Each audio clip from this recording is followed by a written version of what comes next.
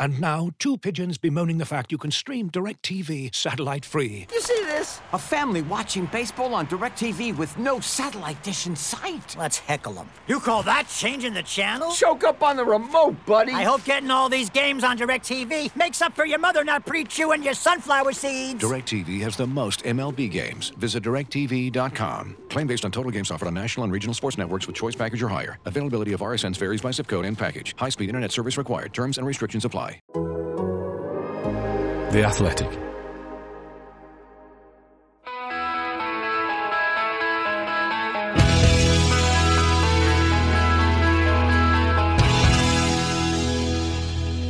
This is Talk of the Devils, the Manchester United podcast brought to you by The Athletic. I'm Ian Irving, and this is our last podcast of what's been a gloriously galling and eventful season at Old Trafford. But before we take a 2-week break to recharge and do it all over again, we've got one last pod, and to mark the occasion, we have assembled the full crew. So, hello Andy Mitten. Hello everybody, looking forward to this. Hello Laurie Whitwell. Hello guys, this is nice, isn't it? Cosy, family, full house. And last but not least, hello Carl Anker. Hello boys, how are you all doing? I'm really looking forward to this. I've cleared everything in my afternoon schedule just for this. No Conference League, just this. My face is hurting already from smiling. That's how much I've enjoyed the preamble and the start to this podcast. And Carl, you're still polishing your nib, aren't you? Just a little bit. Two nibs. I still had to take a second paracetamol this morning as I still had a little bit of a hangover from Monday night. Thank you to everyone who has talked about or purchased the book I work with Marcus Rashford. On Monday, we went off to the British Book Awards and we won 2 awards, Best Children's Non-Fiction Book of the Year and Overall Book of the Year. I had an amazing conversation with Marcus's mum, Melanie, who told me and every United fan out there, if you can believe it, you can achieve it. So don't worry. So, yeah, bit of a hangover, a bit excited for this podcast and what happens next with Man United in the summer. Absolutely. Congratulations again, Carl, and I hope you've sent a copy of You Are a Champion to Erik ten Hag on his first week at Manchester United, just to channel that spirit ahead of next season. It's been a week to refocus, hasn't it? Selhurst Park feels like last season already, if you listen to Laurie Whitwell, as we found out on the last podcast. Ten Hag spoke for the first time. The voting for the Player of the Year award opened as well, even though the do's been cancelled. A little bit more hope and positivity coming through these airwaves, Andy, do you think, today? What do you reckon? Yeah, we can be optimistic. I think United fans greeted the arrival of Erik ten Hag warmly. It was the unanimous choice of most Manchester United fans to be the next manager. I think he's made a decent first impression, and the sounds coming out around him that he wants to get his players really fit, that he's going to work them really hard. I think United fans welcome that as well. So, yeah, I won't stretch it to say that we can be optimistic and so cheery when we're talking about Manchester United, because the season's been a disaster and we're talking a few days of Liverpool playing in a Champions League final. But yeah, we don't need to be so despondent. No, absolutely not. Laurie, you and I were at the press conference. You've written a piece about it now, which we can now plug because it wasn't written, of course, when we recorded on Monday. So go and have a look at that if you're listening to this, if you want to know more about the first impressions that Erik ten Hag set. There's also a piece up there from Michael Cox as well on the app at the minute. We're doing positivity, so we're not going to go into that, but basically it's his take on what's been a bit of an issue appointing Ralf Rangnick as an interim manager, and he goes through all of that. But Erik left with a sense of positivity as well, didn't he, Laurie? Yeah, listen, as you say, if we can't be optimistic once the season's over and we've got something to look forward to, then when can you be? That's what football gives you, I suppose, hope.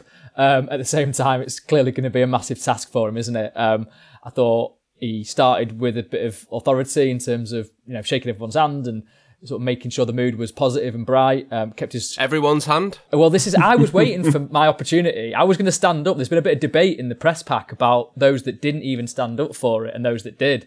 So I don't know if you noticed. Did people not stand up? Listen, I'm not naming any names, but some people on the front row when he first came in didn't actually stand up, and they've been grilled privately. I can tell you that. And then you get to David McDonnell at the Daily Mirror. Obviously, someone who knows his manners. Long in the game, absolute pro. He stands up, not a problem. and then the rest of them do, like dominoes.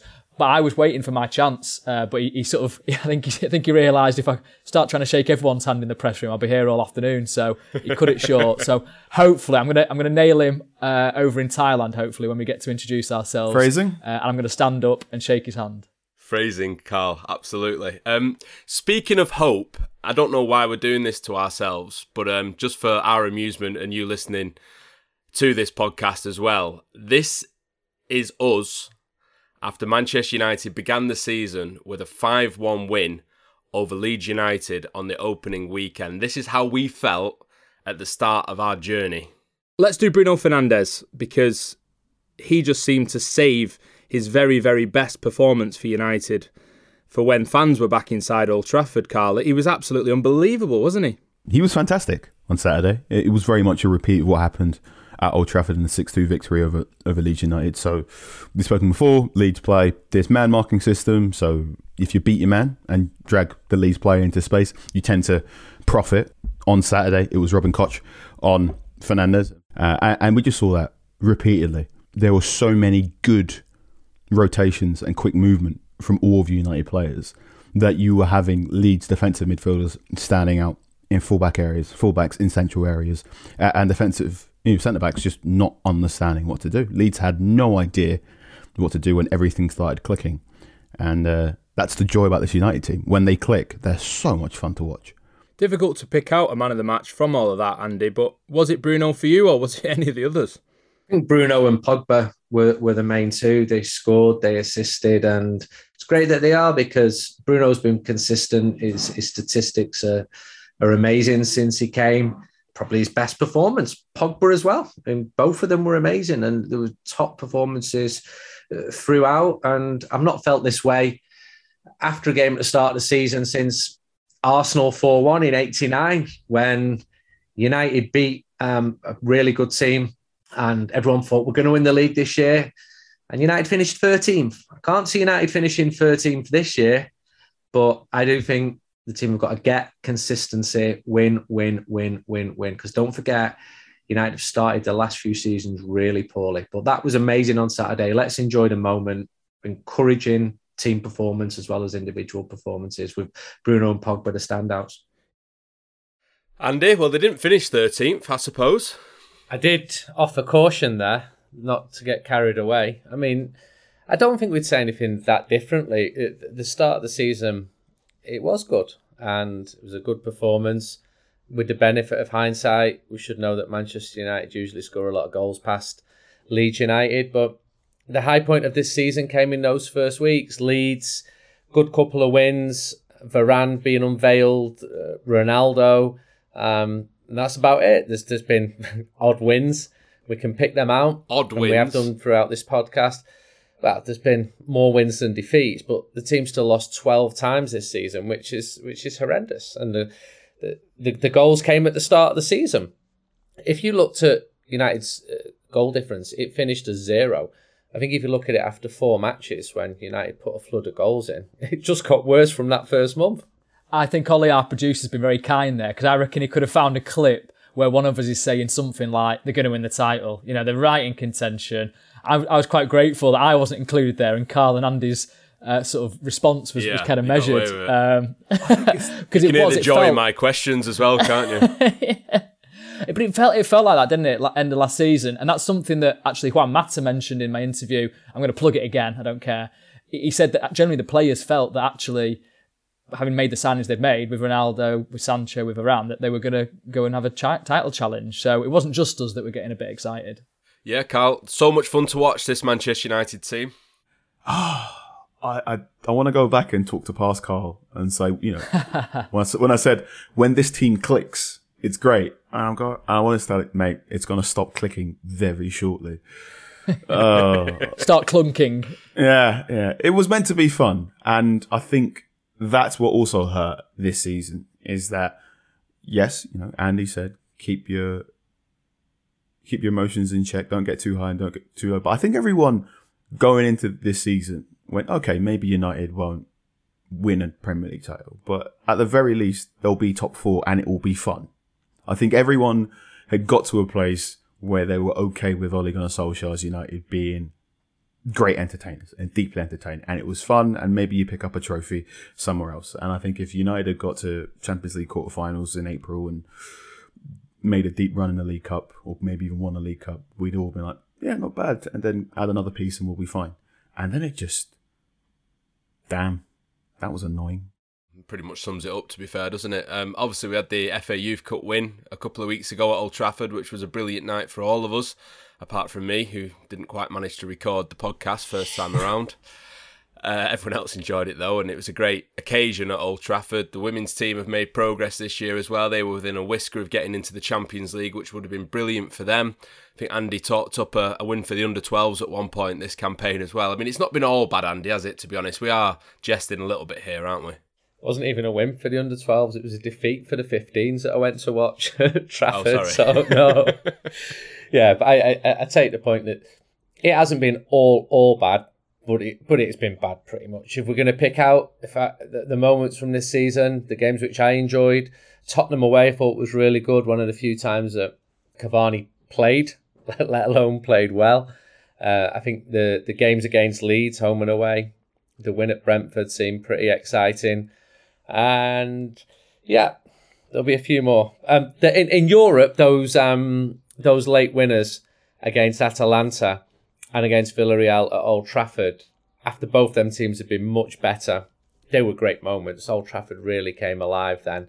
And I think probably the best result of the season was Villarreal away in the Champions League. They showed how good they are in the competition, and that was under Michael Carrick. He just brought up a little bit of stability. If you look at his results now, they look better now than they actually did at the time. Best week of the season. Beat Arsenal, drew against Chelsea away, and beat Villarreal away. But the autumn was horrendous. Unfortunately, it's far easier to pick out the bad moments, and it's just got worse and worse and worse. We didn't think it could get any worse than the Watford game, which saw the end of Ole Gunnar Solskjaer, but it did.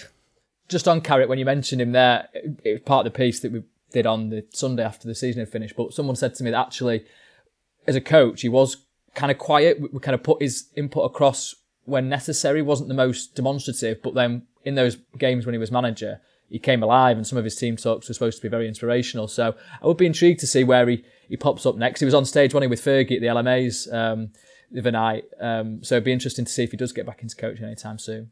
Carl, anything to mention? I'm doing the season review for Man United, so listeners, I always get these confused. Listeners will be able to enjoy my review of United's season on Thursday. It's not as long as verbose as, let's say, the Liverpool or Manchester City ones, shall we say. Okay. Well, by the time this podcast is reaching your ears, that piece will be on The Athletic. Go and check it out.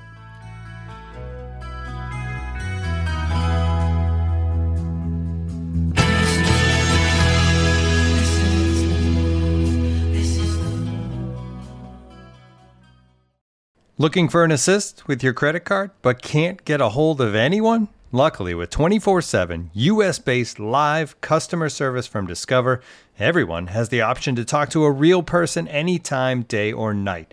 Yep, you heard that right. You can talk to a real human in customer service at any time. Sounds like a real game changer if you ask us. Make the right call and get the service you deserve with Discover. Limitations apply. See terms at discover.com/creditcard. This episode is brought to you by Michelob Ultra, the official beer sponsor of the NBA. Want to get closer to the game than ever before? Michelob Ultra Courtside is giving fans the chance to win exclusive NBA prizes and experiences like official gear, courtside seats to an NBA game, and more. Head over to MichelobUltra.com/courtside to learn more.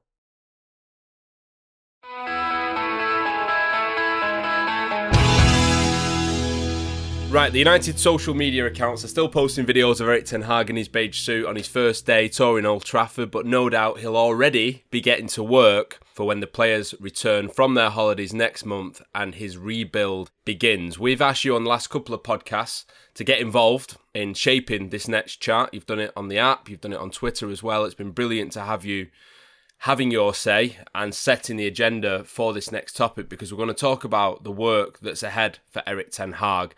And specifically, we asked you what you wanted to see from his Manchester United on the first day of next season. And this first bit is marked for the attention of Mr. Sea Anchor James says, I want to see a proper defensive midfielder.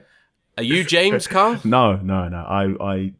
I very much agree with James. I think United need reinforcements and upgrades in a number of positions, and number one on that list is a defensive midfielder. I think I've been saying this ever since this podcast has existed. United need a defensive midfielder. They need a number 6. I think we've all been saying it since we possibly could say it, that they needed it, because they've needed it for so long. Who would you want, Carl? Who do you reckon's realistic this window, or maybe idealistically, who would you want? I always get this question, and I'm always a bit reluctant to give a name out, because I always feel it'll get picked up by aggregators and whatnot and spread legs, and all of a sudden the aggregators love it. Give them their pound of flesh. Go on. That's it, right? I always have to end up investigating my own rumours. I will say I am very annoyed that Aston Villa have picked up Camara from Marseille. I think he is a remarkable young player. When I did the shopping for Ten Hag Part 1 on defensive midfielders, Kamara even was on there. I think he's very good as the deepest midfielder when the team is in possession. He's got very nice switch of play off to the left side of the field, where you imagine those sorts of passes from your central midfielder to Luke Shaw, to Jadon Sancho, to Marcus Rashford would have been superb. I don't know why he's at Villa and how much United would have checked, but he would have been number 2 on my list of defensive midfielders to get. Number 1, I think you can put 2 and 2 together, and eventually you understand a certain person playing in France is my preference. Who's going to Real Madrid supposedly? Oh, Tuachemi. He's probably going to one of the Champions League finalists, but I would absolutely adore.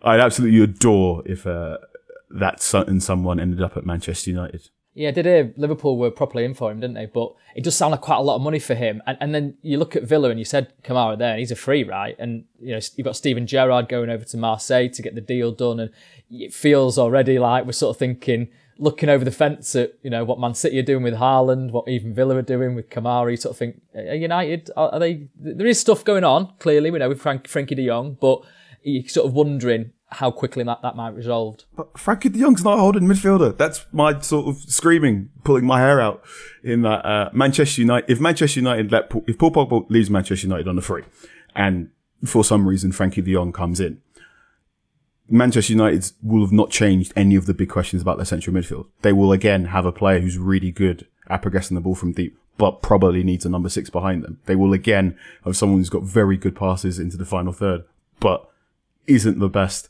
at making tackles in that tight central areas in the centre circle. So I'm not saying don't get him. I think he's a cheat code for modern football, and any football club that has 60 million in their back pocket should go to Barcelona. Hey, look, 60 million. Do you want to blink? Just in case. But don't just get Frankie de Jong. I've said all that now, and the aggregator's going to cook me all summer.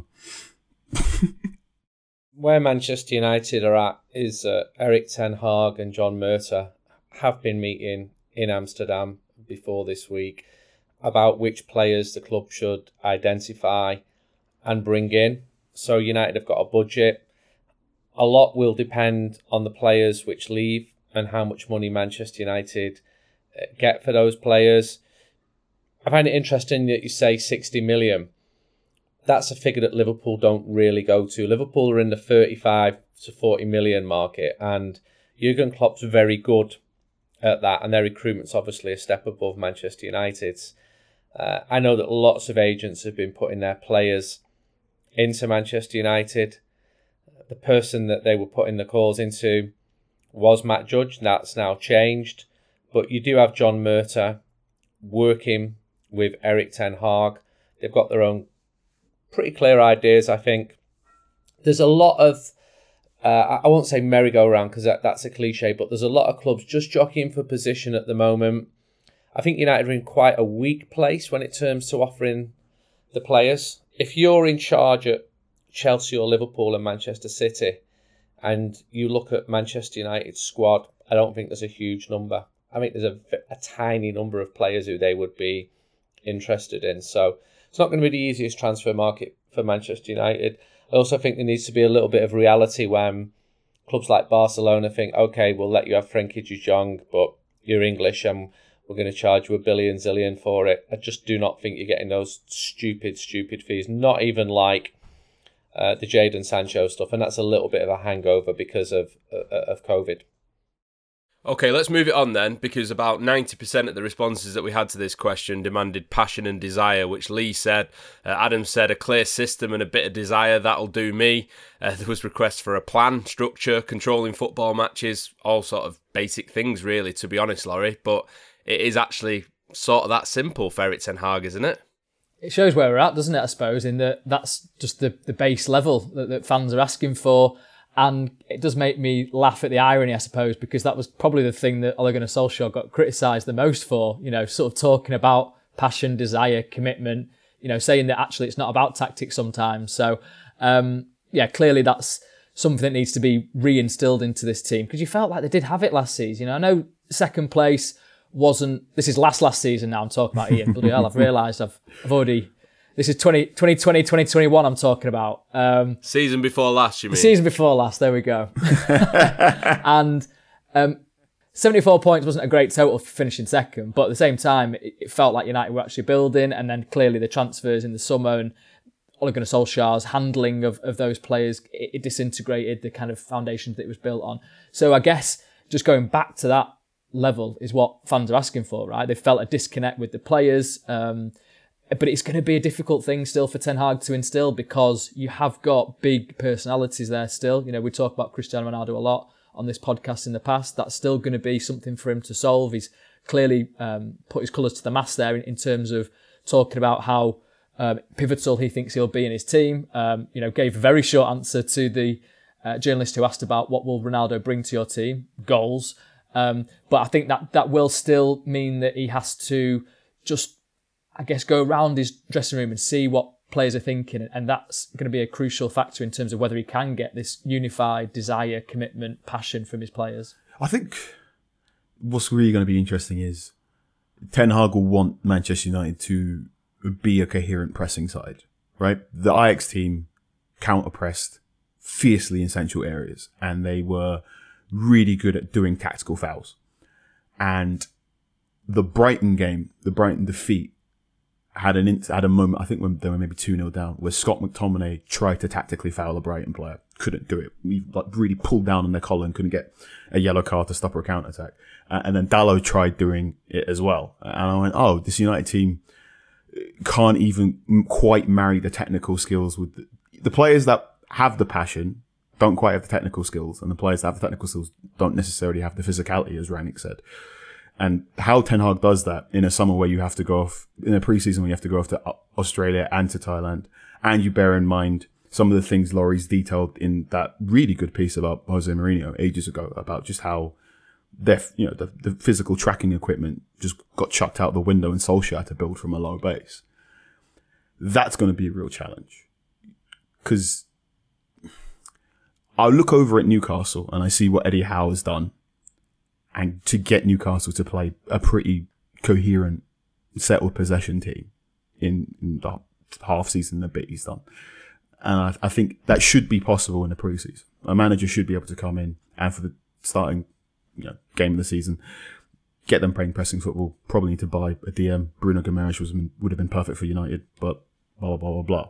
Can Ten Hag do that and fly around the world twice and get players like Cristiano to buy in?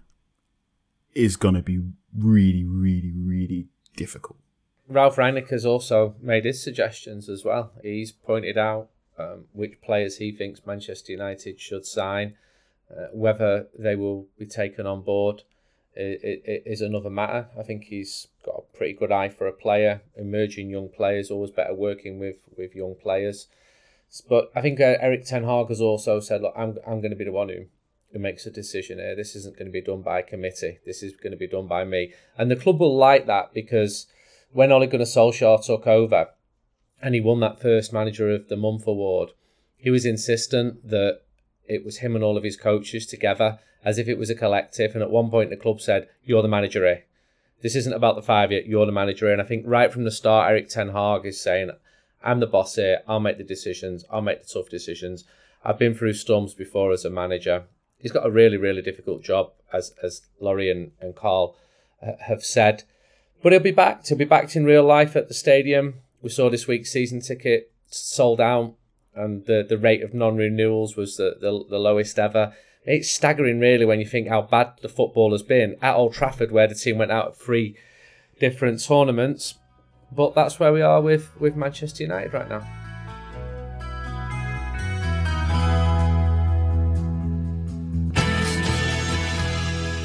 Another debate that a lot of fans wanted us to talk about is the captain. I thought that it was one of the most revealing things about Erik ten Hag's press conference, like we mentioned on the last podcast, the fact that he offered no guarantee in that press conference that Harry Maguire would continue as United captain into next season. Tanu's picked up on that on Twitter, saying that he thinks the armband should stay with Harry Maguire. There were shouts in there for Cristiano Ronaldo to be named captain as well.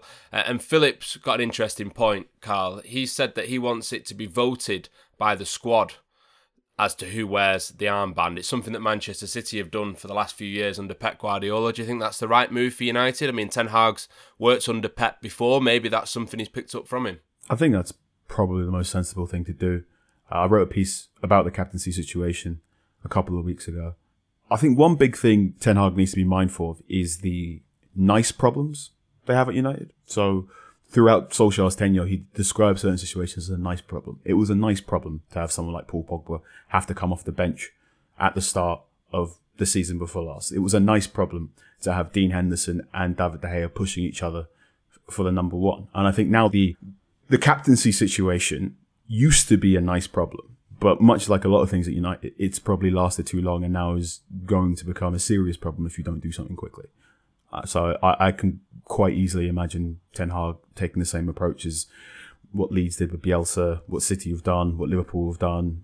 I believe Arsenal are recently doing this as well, which is basically just putting it towards a vote in the dressing room. Say, pick your captain, and that's the person who runs the dressing room. If that's still Harry Maguire, then you stick by Harry Maguire and he continues. If it's Cristiano Ronaldo, then you go with that trajectory. I can also see another situation where Ten Hag goes, you know what, I'll take it off Maguire.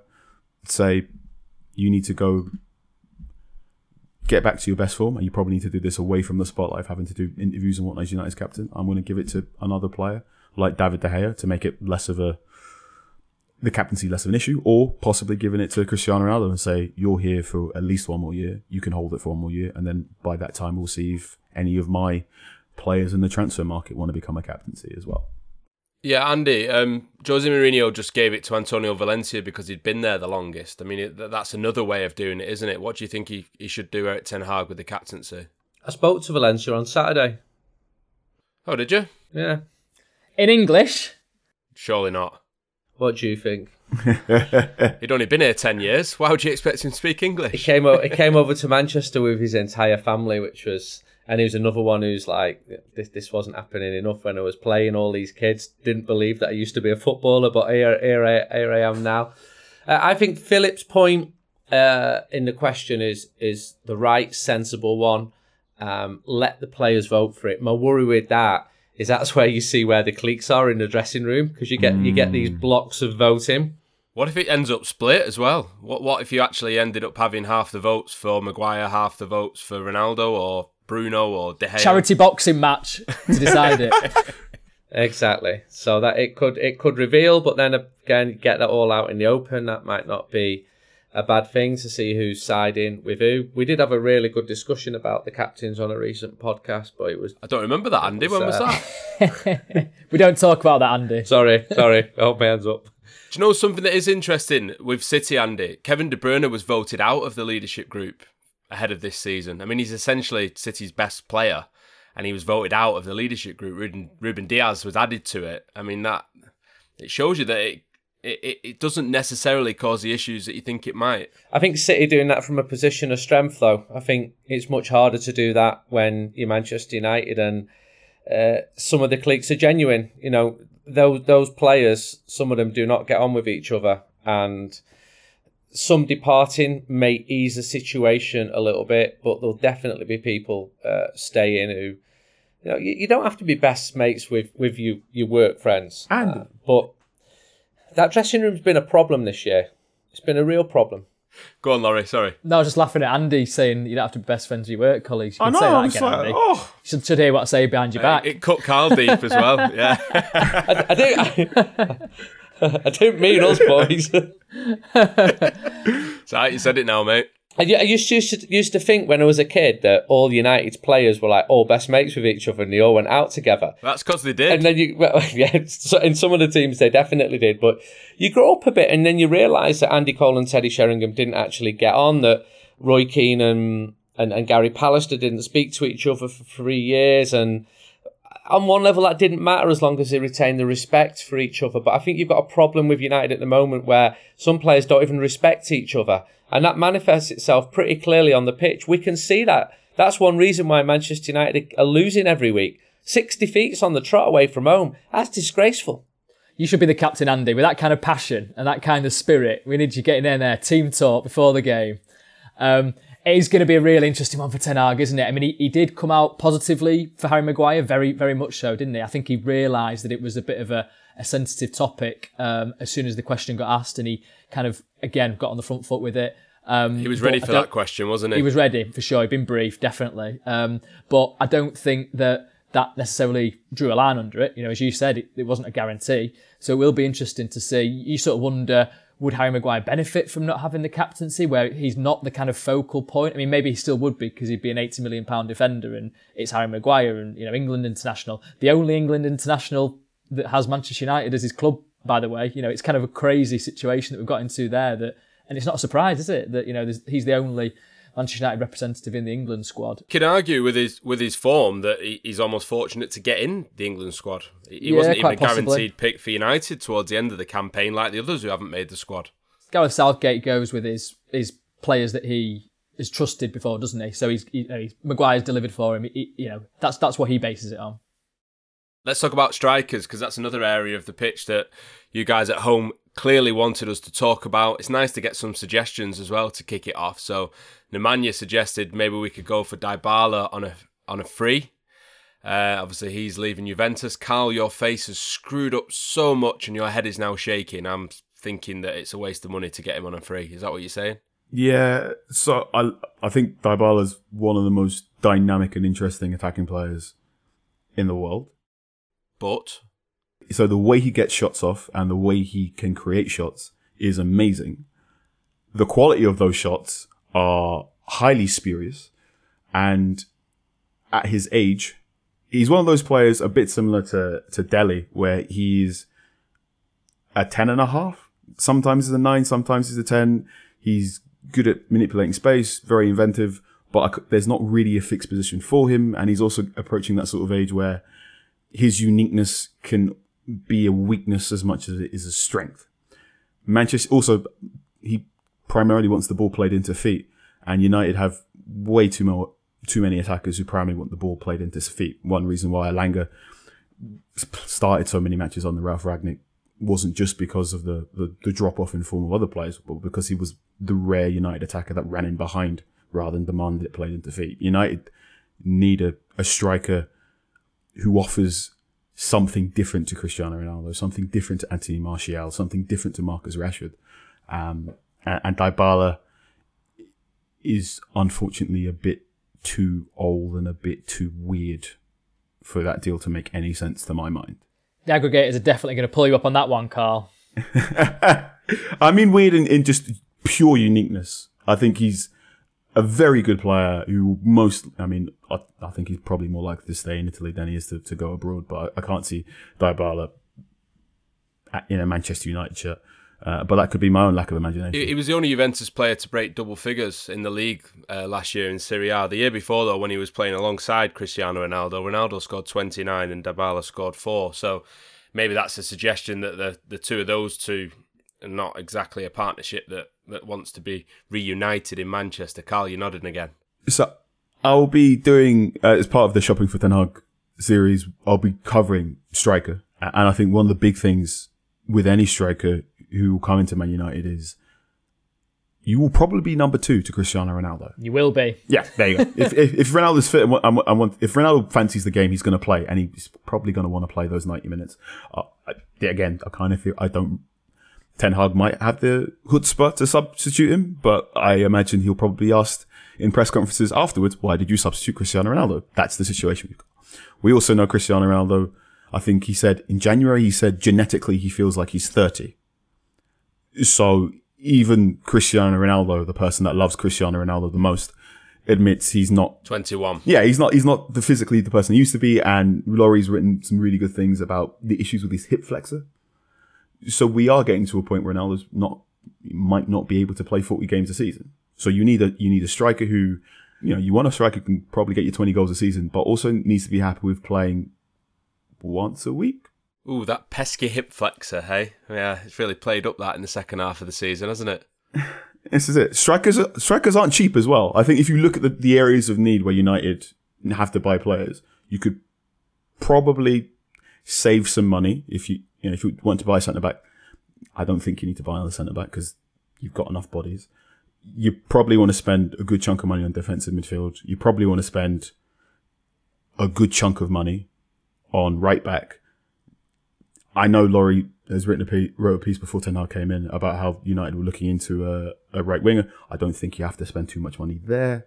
But if you're going to get a striker, it's the thing. Strikers aren't cheap. They probably cost 60 million at least.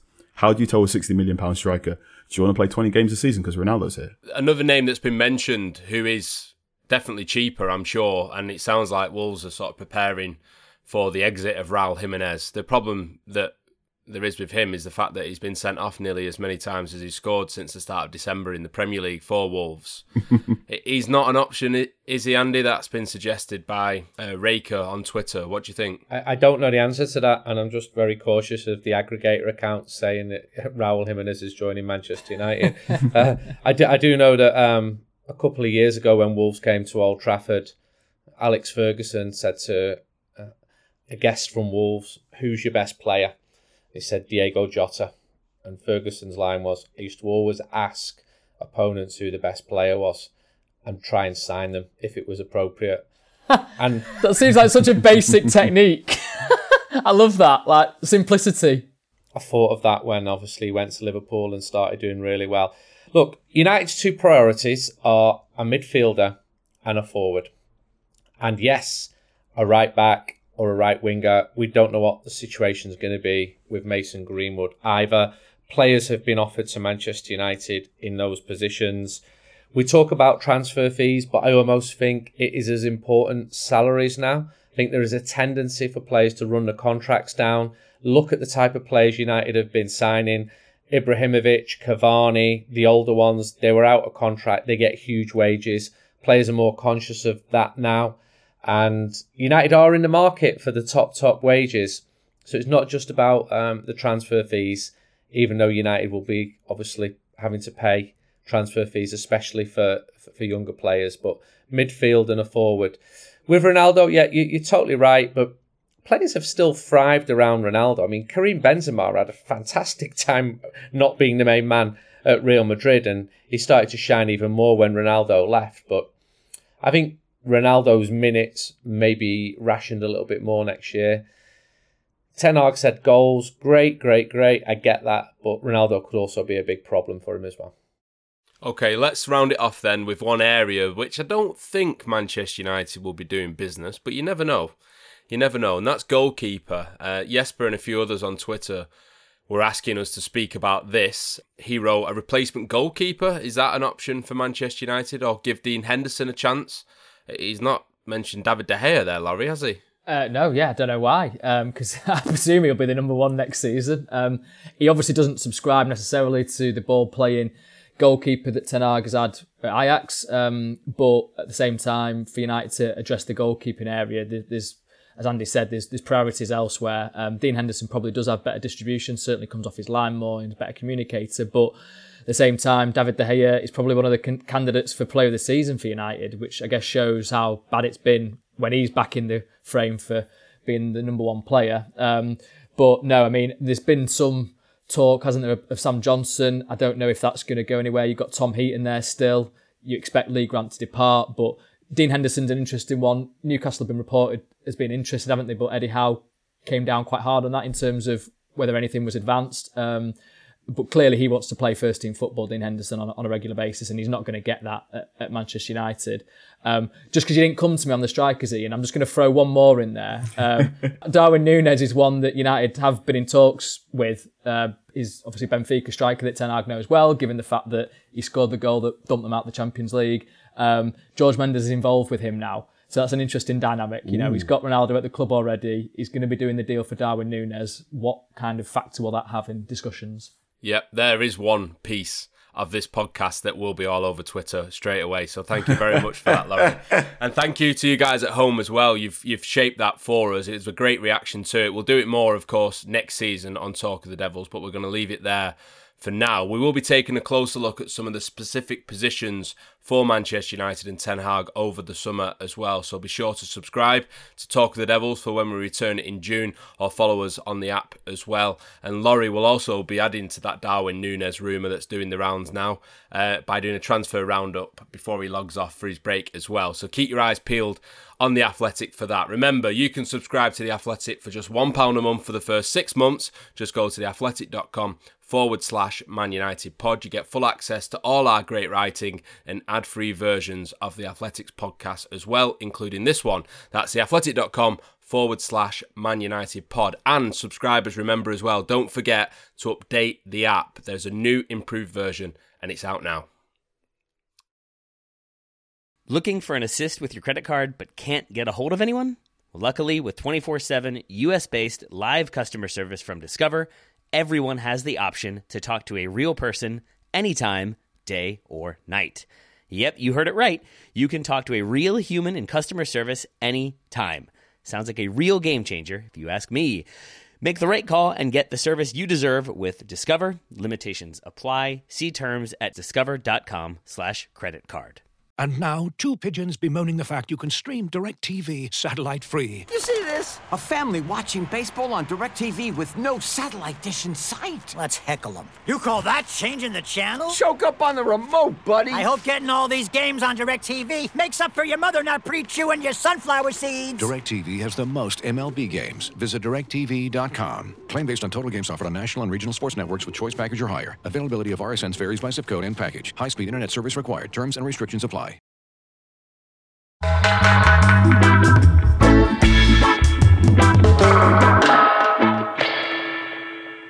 Okay, the last one on the agenda for our final podcast of the season is a lovely one. You may have learned a new name this week connected with Manchester United. You might have already known it, but Kath Phipps is a little bit of an institution, shall we say, at Manchester United's training ground, and she's been recognised by the LMA as well for a lifetime's work dedicated to Manchester United. She's essentially the first face that you see when you step inside the first team building at the training ground. She's a lovely person as well, which I think we can all attest to. Sir Alex Ferguson and Michael Carrick were on stage to present her with a reward. There were messages from the Neville brothers and David Beckham and others, and even Juan Mata's popped round as well to give us some peonies to mark the occasion. Andy, it's lovely to see Kath get this recognition, isn't it? Yeah, Kath's great, and she's been at the club for 53 years now. Carl and I both saw her at Carrington on Friday. She's a lovely lady, and people often see Manchester United as this institution, corporation, whatever, but at the heart of it, there is still a family, and she is at the heart of that family. I tweeted about her on Friday, and then bumped into her at Old Trafford a day later, and I said, you know that tweet I put out about you when I showed her? She said, have lots of people seen it? And I said, yeah, let me see. 1 million people have seen that. And she came back and said, come over here, and show my family, show them what you just showed me. So I was showing Kath's family. She said, isn't that lovely? And she said, could you just say thank you to everybody? I'm only doing my job. So Kath's not the only lovely worker at Manchester United. It's not been easy for some of them workers this season. And these aren't people who have the profile even of Kath, because Kath's pretty well known. But I'm glad that she's been recognised, and a bit of a feel-good story at the end of a season where we've needed a bit of that. Yeah, definitely. And she is a feel-good individual around that training ground as well. I remember being at the training ground the morning that Ole Gunnar Solskjaer started work as the interim manager a few years ago, and one of the first things he did when he went into the training ground that morning was hand over a big bar of Norwegian chocolate to Kath that he used to give her when he was at the club as a player before and as a coach before as well. And her smile basically set the tone that day for how people felt arriving to work on the first day that Ole Gunnar Solskjaer was taking over from Jose Mourinho, and what had been a real difficult period for the club and a very moody, low morale around the training ground changed almost by just seeing Kath's face, delighted with this bar of chocolate. It's important to remember that people like this, Laurie, actually do have an effect on the way the club is, the way things run day to day, and they can have a huge influence on how people feel arriving to work, how the players feel arriving to work. She's welcomed players to that club since 1968. Wow. I think you make a really astute point there, actually, that goes beyond just it's nice to have people that have been around for a long time. She can set the mood. It can be players come in and that's the first face they see at Carrington and in Manchester United. And I've been, I don't know Kath anywhere near as well as Andy does, but just a couple of times that I've been sort of waiting in the reception at Carrington, maybe for an interview or for a press conference or what have you, you can have a chat with her. It's not, as you say, it's not a corporate kind of structure in that sense where you've got someone behind the laptop that kind of doesn't want to really engage. She'll have a nice chat with you about what's going on, the weather, just a kind of friendly face. And I do think that is vitally important. And, she's got Sir Alex Ferguson's trust, hasn't she? He gave her the award on stage. I think she does stuff in his office after games as well, so clearly she's part of that inner circle, and I think it takes a lot to win his trust. So she's obviously done well over 53 years, as Andy says. She's just a delight. There are so many people at Manchester United who want this club to be the best, and they work tirelessly to do that. And I think even though this hasn't been the best of seasons, and I know there's a lot of fans and listeners to this podcast who think, they don't care. I think it's really important to remember the they of Manchester United is really complicated. Kath will never waver in how much she cares about Manchester United. She's looked after so many people at that club, not just playing personnel, but staff that you may have never heard of. And long may it continue. God bless her. Amen to that. Congratulations, Kath. Okay, well, that's just about it for Talk of the Devils this season. I think what we should do here then is just share some of our own personal best moments. We're going to play you a little montage of our best bits in a minute. But Andy, what's been your highlight of doing this podcast this season? Just the laughs. It's cheered me up sometimes when United have been pretty terrible that I just end up arguing with one of the lads about what we've been drinking. I mean, I can remember seeing Laurie drinking these mental drinks at matches and just thinking, what on earth's going on there? And then we end up talking about it on the podcast. And I also, we have a huge feedback to it in real life. I remember Carl putting a picture out when we were at Wembley last year saying the podcast's coming back soon. And the response was massive. And when I stand outside the ground at games, so many people come up and say that they listen to it. And lots of people in the club listen to it as well. And the players listen to it. And I think it's for the fans. It's not for the players. But I've just enjoyed doing it. And it's not always been easy this season. But I had a few good laughs with it as well. And hopefully the people listening will say the same. Yeah, it's been great to hear people's reaction to it. It feels like we've held people's hand through what's been a difficult season, really. We've sort of held each other's hands in that sense as well. We've all done it together. Carl, what stands out to you? Beverage talk is probably really good. Benny and Hot, the saga of Benny and Hot. Daft, wasn't it? Yeah, was amazing. But I just want to follow on what Andy said. The physical impact is great. And I had a moment when I was in Nigeria and I had a Manchester United fan go, you do the Manchester United podcast? I was like, yeah. And they said, and I remember they just went, what's Old Trafford like? And I always remember having that thought of this person might come to England once in their life. And if they do, they'll probably go to London because that's where their family might be. And Manchester United is this beautiful thing, but it's maybe just a bit beyond what a lot of Manchester United fans can go to. There are millions of Manchester United fans around the world. And so, yes, some are season ticket holders and get to go every week. There are also millions of Manchester United fans that may never get to Old Trafford in their lifetime. And I like the fact that we spend loads of time talking about Old Trafford, talking about Benny and Hart, talking about football players, Nex and Sean Ryder and the Hacienda as well, and just taking that little bit of Manchester culture around the world. I know I'm a dirty southerner, but I've learnt loads about Manchester for being in this podcast, so thank you so much. Yeah, it's got to be the random chat, hasn't it? I mean, football's what people come for, I guess, but hopefully they stay for the kind of human interactions that we chat about. And I didn't realise that Fanta and Coke was an unusual mix. I thought everyone did that. Turns out that is the thing that gets most people interested in my post. It's not the exhaustive features that I tried to write or the interviews. It's the fact of me mixing some drinks together. It's called Spätzle. They do it in Germany. And Mezzo apparently. I still do it now. I did it the other day on Instagram and streamed it, and that gets more interactions than anything else I post. But the crayfish episode was fun as well, because it was just such a mad day of, Rio Ferdinand tweeting in the morning, shades covering his bags under his eyes, to Ronaldo signing for United, to going to a Swedish house party where there was crayfish. It was just sort of an eclectic mix of things, all brought together, through the beauty of Talk of the Devils. Yeah, absolutely. I mean, I think I speak for all of us when I say we've absolutely loved doing the podcasts this season. It's been absolutely brilliant to share all those moments with you.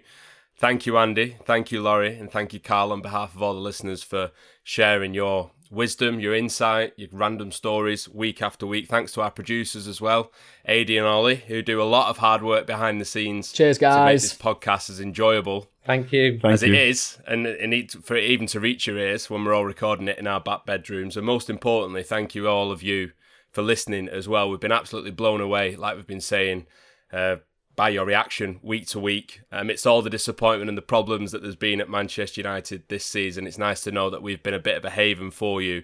We're going to leave you now then with some of our highlights from this season on Talk of the Devils. Thank you for listening. Thank you for being with us. And we're going to take a 2-week break, but we'll be back very soon.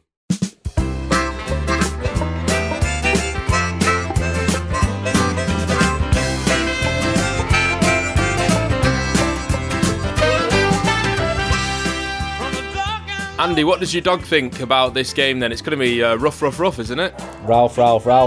This dog, which I've only owned since January, has never interrupted a single podcast. Within 1 hour of Ralph Rangnick signing, she's going absolutely mad and talking in German dog language that she approves.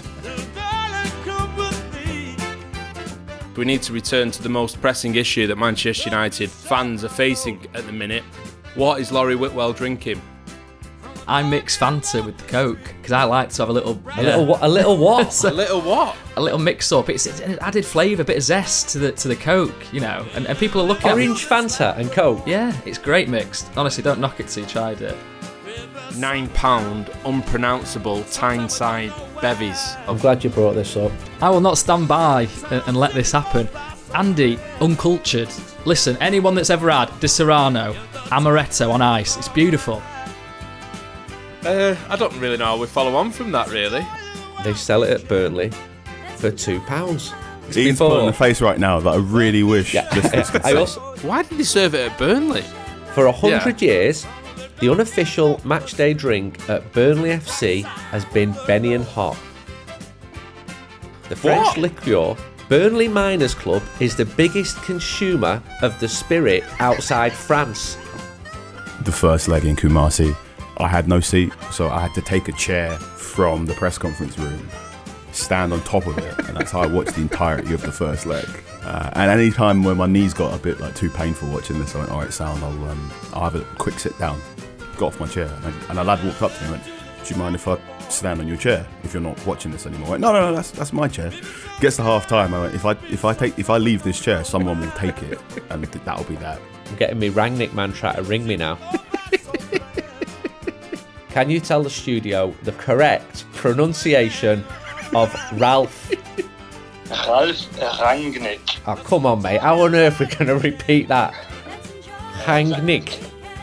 Ralph Rangnick. Erik ten Hag. Erik ten Hag. Yeah, Ten Hag. Ten Hag. That's good. Go on, Laurie. Ten Hag. Oh, that was awful.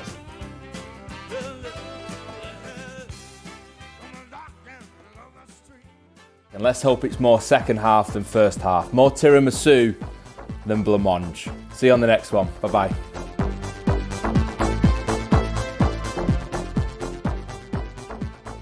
Rhythm is a dancer, Anthony Elanga. You won't stop him if you dare. Came from Scandinavia to be United saviour, scoring goals from everywhere. And I love the idea of a hole away and going, whoa!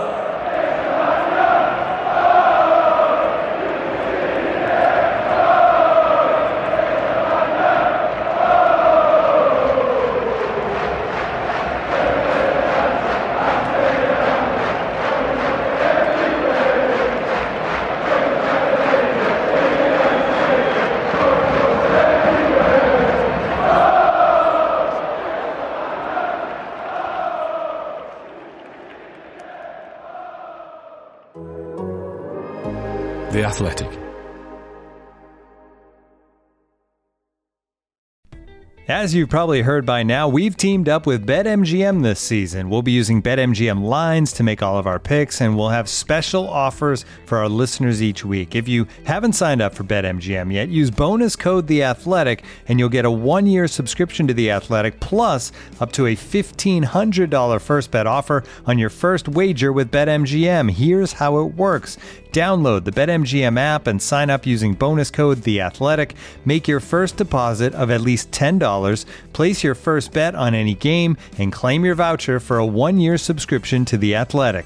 See BetMGM.com for terms. U.S. promotional offers not available in D.C., Mississippi, New York, Nevada, Ontario, or Puerto Rico. Gambling problem? Call 1-800-GAMBLER. Available in the U.S. Call 877-8-HOPE-NY or text HOPE-NY 467-369 in New York. Call 1-800-NEXT-STEP in Arizona. 1-800-327-5050 in Massachusetts. 1-800-BETS-OFF in Iowa. 1-800-270-7117 for confidential help in Michigan. 1-800-981-0023 in Puerto Rico. First bet offer for new customers only in partnership with Kansas Crossing Casino and Hotel. Don't forget, if you haven't signed up for BetMGM yet, use bonus code The Athletic, and you'll get a 1-year subscription to The Athletic, plus up to a $1,500 first bet offer on your first wager.